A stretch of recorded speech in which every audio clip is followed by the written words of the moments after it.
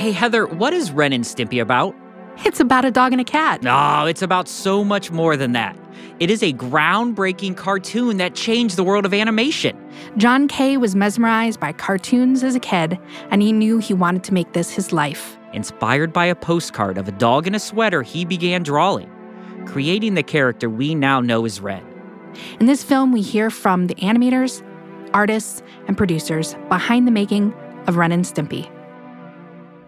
Hi, I'm Heather Grayson, writer, producer, and director who craves passion in filmmaking, and documentarians are just that. I write fiction, but I love to watch the truth. My name is B.C. Wayman. I'm an actor, a writer, an entertainer, all sorts of creative endeavors. But what I love most? Being a storyteller. It's why I love documentaries. They're extraordinary stories from everyday, extraordinary people. This is Behind the Doc, and today we are behind the scenes of Happy Happy Joy Joy, the Ren and Stimpy story.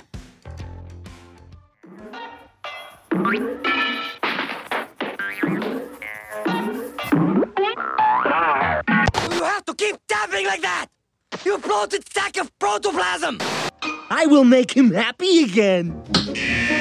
Ah!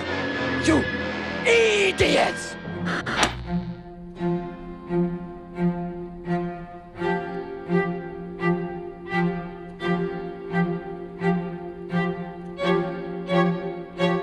Everything in his life is seen through the lens of a cartoon.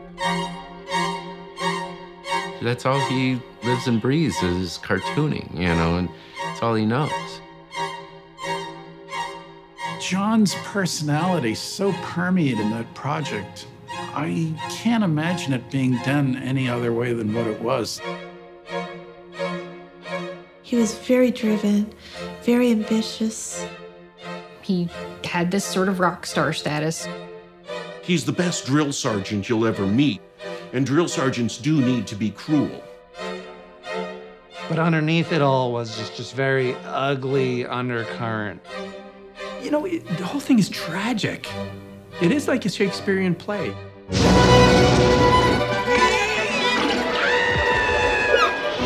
Ren and Stimpy was innovative on every level. It was an artist-driven show. The drawings, the paintings, the characters, the voices. Why won't they leave me alone? Welcome, everyone, to Behind the Doc, the podcast where we take a deep dive into documentary filmmaking and the people that make them.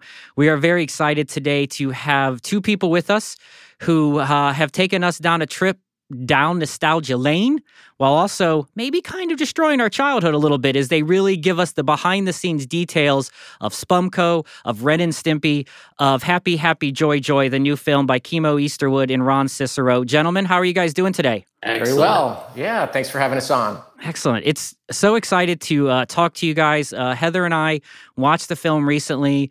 We were talking before the show how we remember watching it when we're younger. We're probably both late, older teenagers, early 20s when it came out.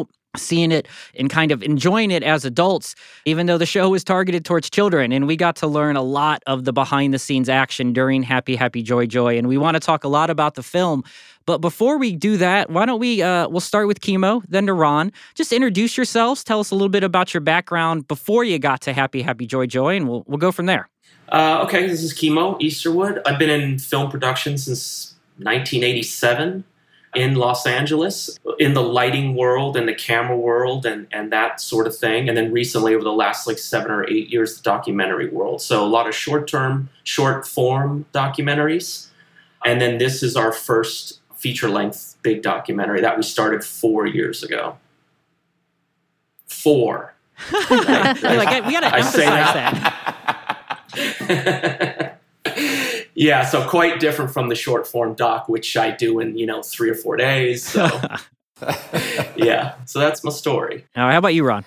Yeah, so Kimo and I met doing lighting together. We were both pretty lucky when we came to LA. We managed to land on some pretty big feature films and just hit it off back then. So, we've been friends for 25 plus years. And I segued more into directing commercials and producing commercials and then eventually acting as an EP, which is sort of like half a film producer and half an agent for the commercial business. I guess I'll segue into how we got into the film, which was I called him one day and I said, look, I'm so burnt out in the commercial world. Why don't we do something together? How about a doc, like a feature doc? And he's like, well, this friend of ours, Todd White, has this idea about Ren and Stimpy he keeps hounding me on. And I was like, oh, I remember that. I don't remember ever watching it, but I remember those characters.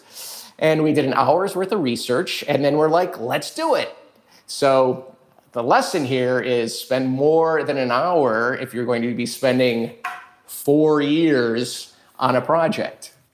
I watched this whenever I was younger and loved it. I did get a huge appreciation after watching your film, for the still shots. When I was younger and I was watching it, I just was like, oh, this is disgusting. Why do they keep putting these disgusting stills on here?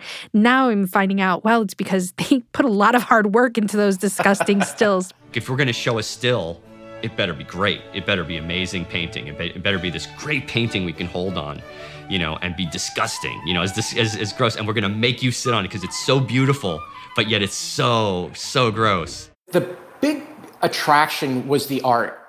You watch an episode and you're like, wow, this is really different than anything I've seen in a very long time. But it was just so different than like the Scooby-Doo and cartoons like that I probably remembered more clearly.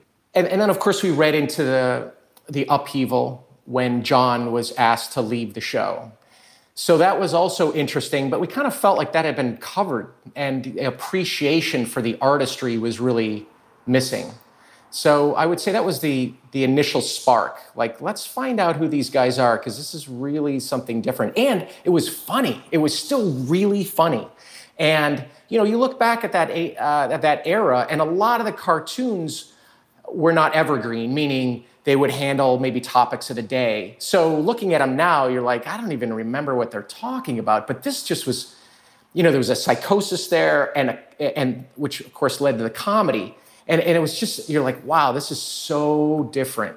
Ren and Stimpy felt to me like something that was very clearly come out of the era before it. You just talked about some of the, the sanitized cartoons. We talk about it in the film with these 80s cartoons designed for toys, He-Mans and Transformers and G.I. Joes.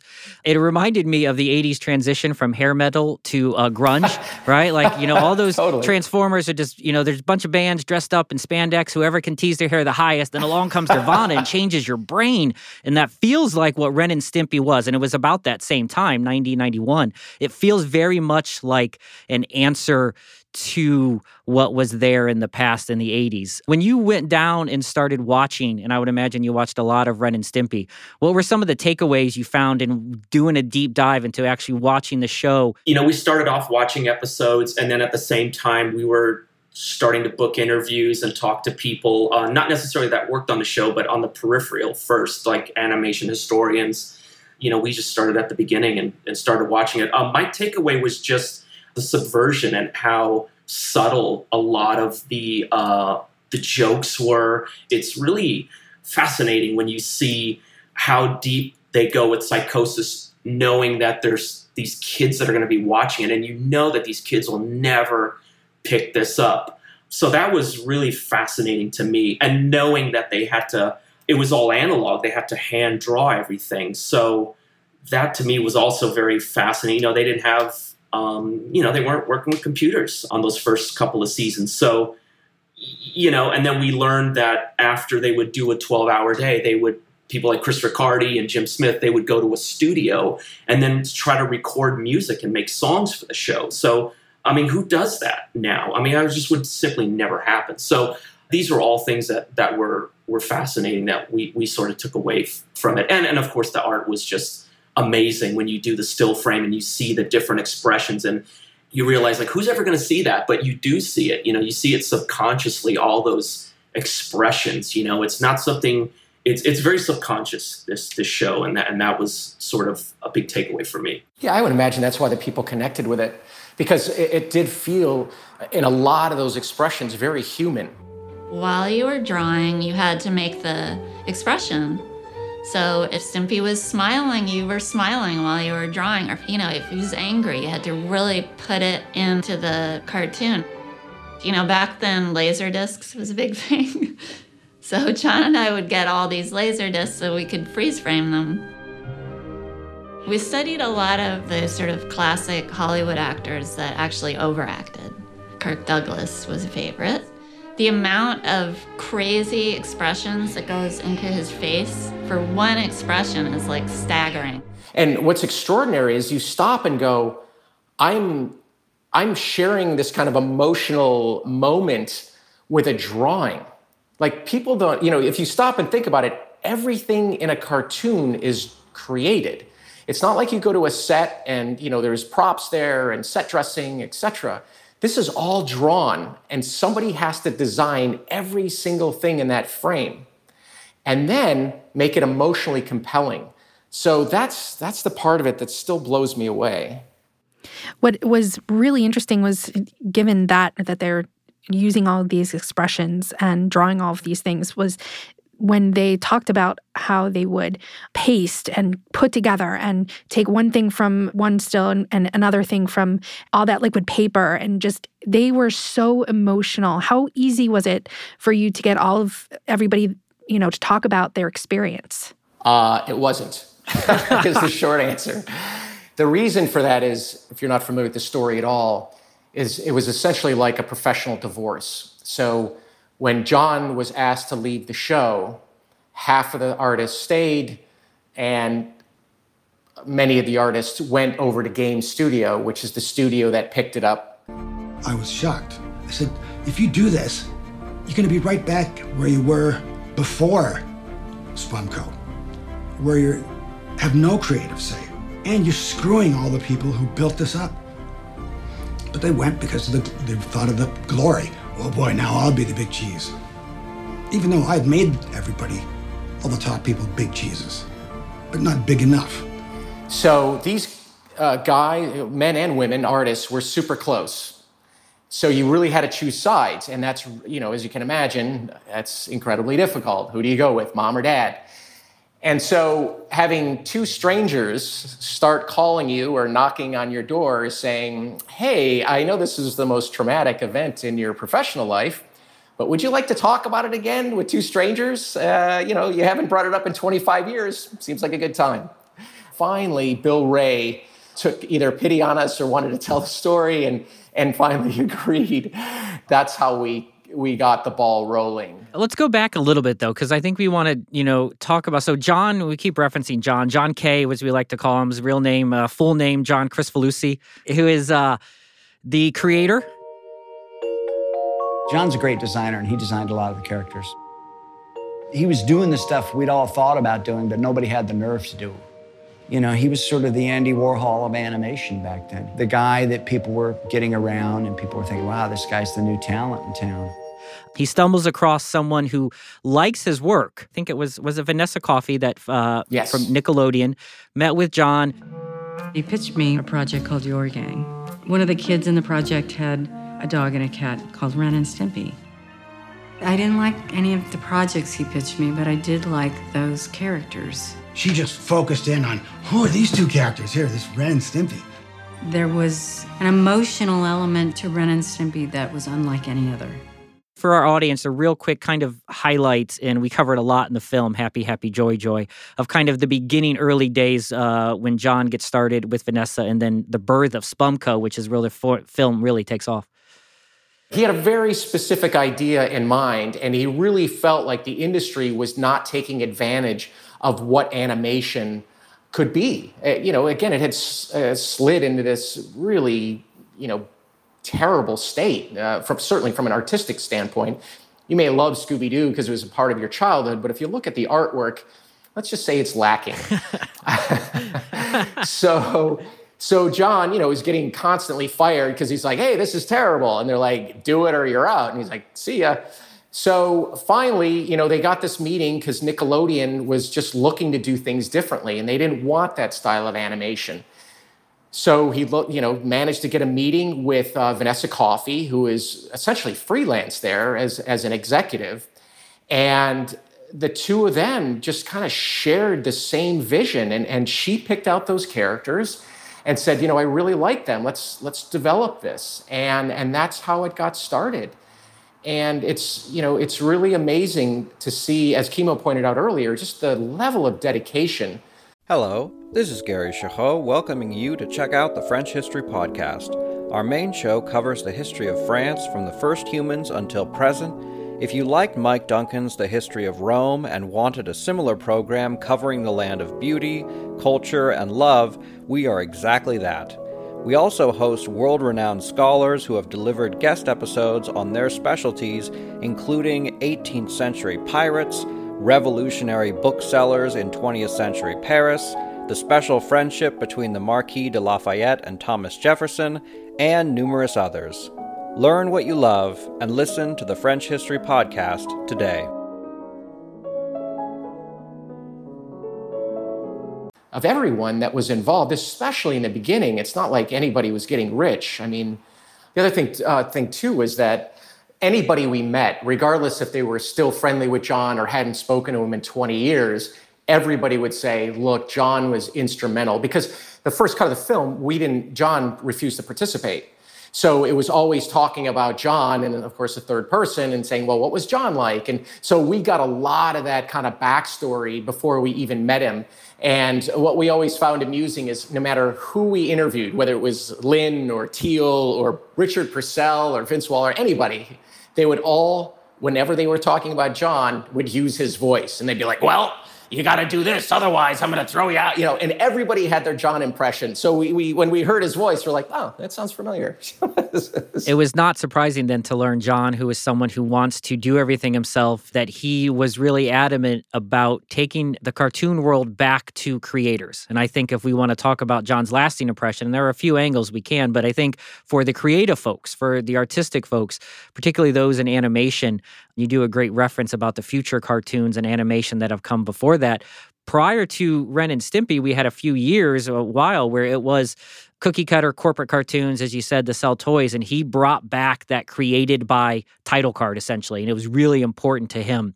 Who created the Transformers cartoon? Who created He-Man? You have to go way back to get Hanna-Barbera or Chuck Jones. Ren and Stimpy, created by John Kay, brought that back. Were you surprised to learn that the rebirth of kind of the creator ownership of cartoons has a big tie-in to your film? Yeah, I was a little surprised by that. I guess because, I wasn't a huge animation fan before I started it. So growing up and seeing Hanna-Barbera, and I guess I just always assumed that whoever created it would have the credit. And so, yeah, he did open our eyes, or at least my eyes, to that. I was like, wow, I couldn't imagine, for how many years so many people toiled or came up with these cartoons that are interwoven in all of our lives, that they wouldn't have a created by credit. And that it really opened my eyes, too, on how factory-driven it was. I think Mike Fontenelli, I don't know if he says it in the film, but he's like, literally, if you could pick up a pencil, they would drag you off the street because there was such a demand for Saturday morning cartoons. Like, they didn't even care if you were necessarily an artist or not. If you could trace, then you were in. So it was surprising, especially because of film. When has there ever been a film that didn't have a directed by card? Like, never. We got to meet Scott, who is a huge fan. My name is Scotty, and I'm just a regular schmuck like anybody else, but I just have a massive affinity for this cartoon and its merchandise. These are all new things like toilet paper and calendar. These are all the comics. These are all the factory direct ones. Little plushies here. The Ren and Stimpy slippers that they sold at Spencer's. I've always been into cartoons, and I've never had a cartoon just grab me by the sack and said, "You're coming with us." This one did. I loved his little part in this because he had the slippers. I mean, he was just in there. He was like very much about Ren and Stimpy. He had posted a video. He had a YouTube video, and he just kind of like took a camera and went over his collection of his Ren and Stimpy stuff. So we reached out to him, and then he was moving, right? He was in the middle of moving or something where all his stuff was packed up in boxes, and we're like, we need to come out and film all your stuff. And he's like, well, I don't have any shelves. So Ron sent him some shelves, and he assembled all these shelves. And what you see in the documentary is what he assembled, and he put up all his stuff. And we went out there, and that guy was awesome. He was so fun. In the Ren and Stimpy footage, that seems like a tremendous amount of hours that you had to deal with. What was that process like? Do you have a rough idea of how many, let alone 52 episodes of Ren and Stimpy? Thank goodness your editor, as you said, super fan. Do you have a rough idea how many hours you put together to make your 70 hours. Oh, for almost like an hour 50 film, 70 hours. What was that like to go through and decide what of these 60 interviews, what do I use? I mean, and you got to cut animation in there. You got to do story. I mean, that's a lot of. Yeah, it was a lot of transcribing. Some of it we did ourselves. Others we shipped out. Then it was pulling quotes. Like we had this huge spreadsheet that had all the quotes highlighted that we felt would be appropriate.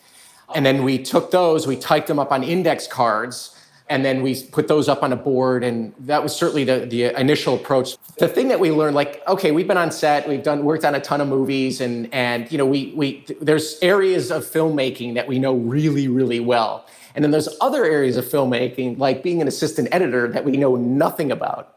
Listen, you have archival drawings, you have archival footage, you have the archival episodes, you have all the interviews. It is a ton of media that you have to organize and get in it, and what to use and what not to use.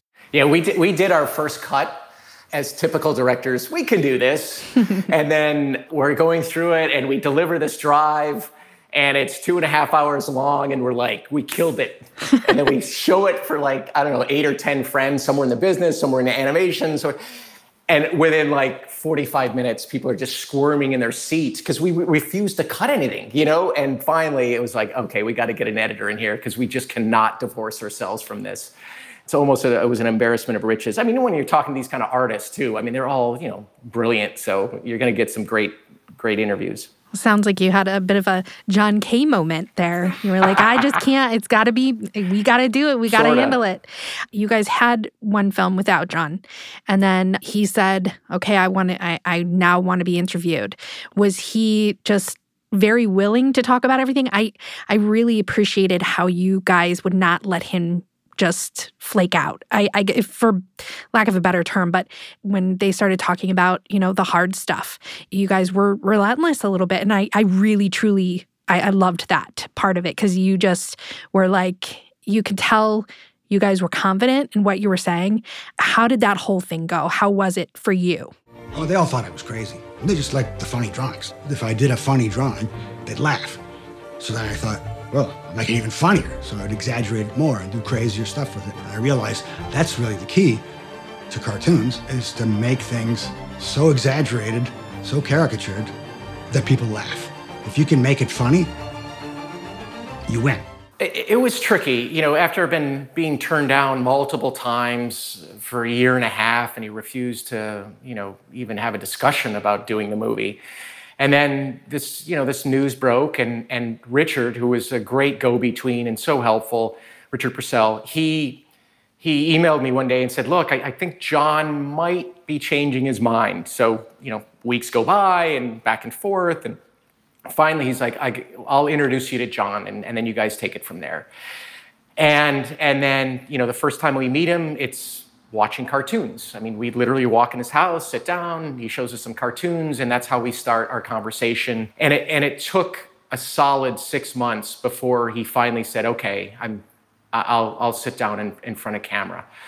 If you're gonna dive into somebody's history, you really have to gain their trust, because ultimately this film is about finding out why this happened. I remember the final conversation with him, and he was just like, please, don't do this. And I said, I can't not do this. We have to do this. You're the one who created it. You created this mess, we didn't. And he denied it, but there was no choice. Hopefully, we can learn from it and not do that, make those same mistakes, whether it's an individual or as a society as a whole. So it took some time to really get to know him, understand where his hot buttons were, understand how we could relate to him. And neither of us, Kimo nor I, wanted to go in as like, we're gotcha, we're gonna get you. It was really important to us that this was a movie where you could present the entire picture about the show the good parts, the bad parts, etc., and have the audience absorb it. Not to say that we're like, yeah, we're pro this, we're pro, we'll get to that part, but that's not what we're saying. What we're saying is we wanted to show it to you without filtering it through some kind of lens. You had your first film done, and then some allegations came out about John Kay and inappropriate contact with specifically two younger women, Katie Rice and Robin Bird. And then it kind of created, this downfall for him. And that is where I think I saw another interview where you referenced he had a Me Too moment for this inappropriate behavior that he was having during these early days of Spumco and beyond. When you found out that news and you had this first part of film and then he kind of agreed to be interviewed, were you apprehensive to approach this subject and these allegations? Did you know that you had to ask? As Heather said, you did a great job talking about it. What was that moment like? Yes, we absolutely knew we needed to talk to him about it because that was one of the things that panicked us after we delivered this first movie. And when I say delivered, it was done. I mean, the credits, everything, it was done. Viacom's like, we love it. We didn't do it for them, but we had to get sign off to use the cartoon footage. So it was devastating. We're like, great, we just spent, a year and a half, 2 years on this film that's never going to see the light of day because it's toxic. So, back and forth, we're like, well, hopefully we get John and we'll just stay at it, but we got to address this.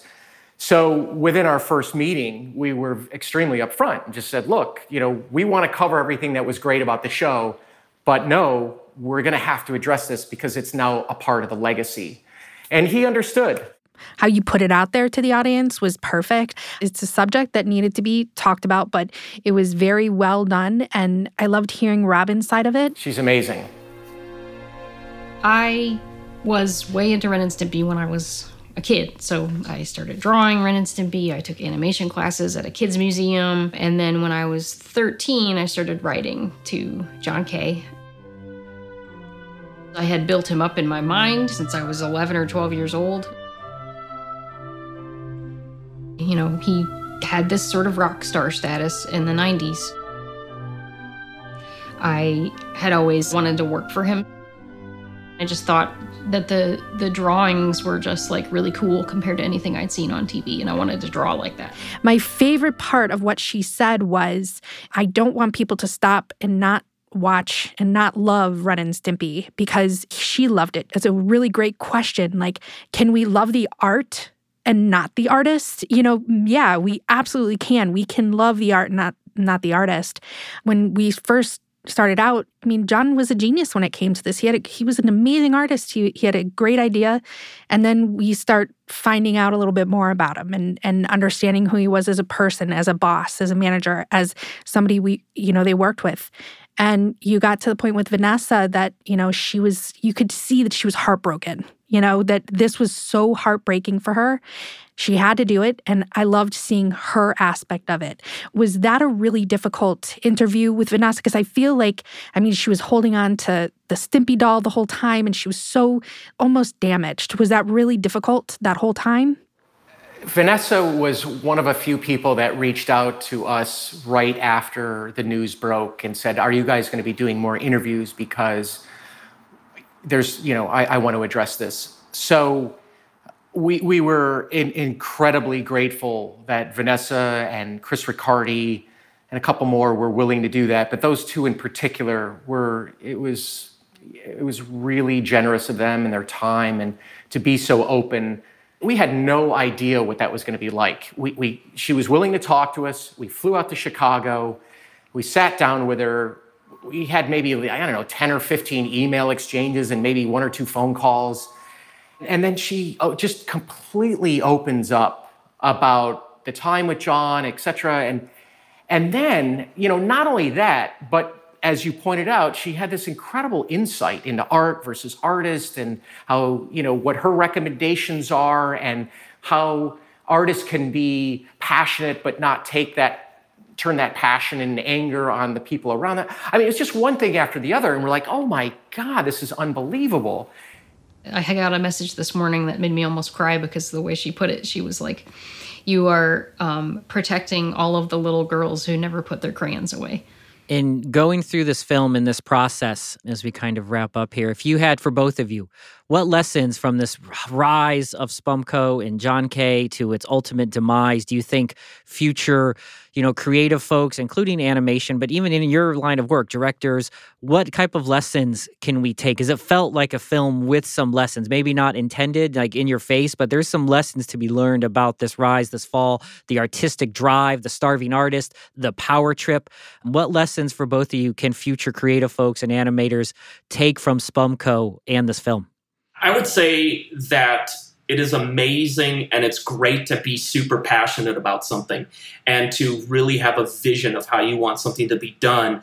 But then you also have to be accepting of the people around you and advice you're getting from them or whatever, that's what we had to deal with making this film. Is we know how to, do this kind of thing. And then the editor's like, no, you need to get other people involved and sort of, hone this thing down. And so we had to let a lot of stuff go and go, okay, well, we got to cut that now. And we got to, where we wouldn't have done that before. So that would be the lesson is be passionate about your, whatever it is, your animation. That's great to do. But there is a point where it's going to tip the mountain and start going down the other end. And you have to be aware of people's feelings and how you treat people. That would be my takeaway is bless you for having a massively passionate about your work, but just be accepting to the people around you and listen to what they have to say. I second that. I think that pretty much says everything. I guess there was one other thing is just how difficult things are to get made. If people just understood how difficult, whether it be a documentary or a show, it's just, you really have to have almost something wrong with you to stay in this business because it is so difficult. And, no matter what you do, somebody's going to slam it for whatever reason. We've been very fortunate. Went to Sundance and had a great reception.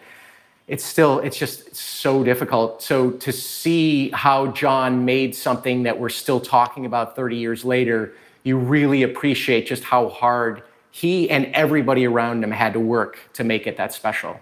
Ron, Kimo, thank you very much for joining us on Behind the Doc. We really appreciate it. Happy, happy, joy, joy. It was a great film. It looks amazing. I didn't get my shout out. I love the little old-timey TV montage in the beginning. That was I started off and I'm like, oh, I love this film already, 2 minutes in. Great artistic, great looking film. Thank you for letting us watch it. We appreciate it. It's a great story, a tragic story, but an informative story along the way. So thank you for your time very much. I loved your film. Thank you so much for sharing with us. Thank you. Thank you. The current day examples of shows that I think were influenced by Ren and Stimpy are all of the shows. Its ongoing impact is the way it affected and changed the way people worked on cartoons, looked at cartoons, and, did cartoons afterwards. It's all there, from character design to expressions to timing. It influenced a great deal.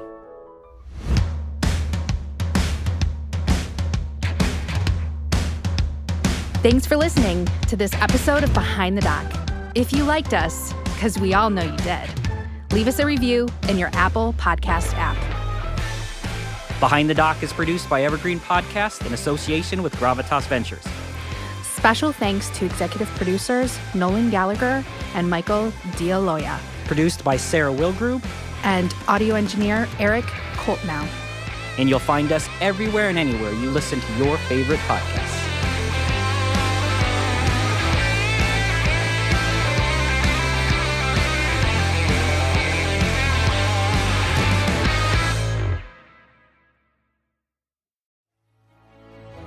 In a world infatuated with comic fandom comes a show to help us remember the talents that have inspired us. Whoa, cut. Oh, come on. It wasn't that bad. It's a bit dramatic. Let's just tell them about the show, guys. We are the Canned Air Podcast. Join us weekly for a comedic trip through pop culture.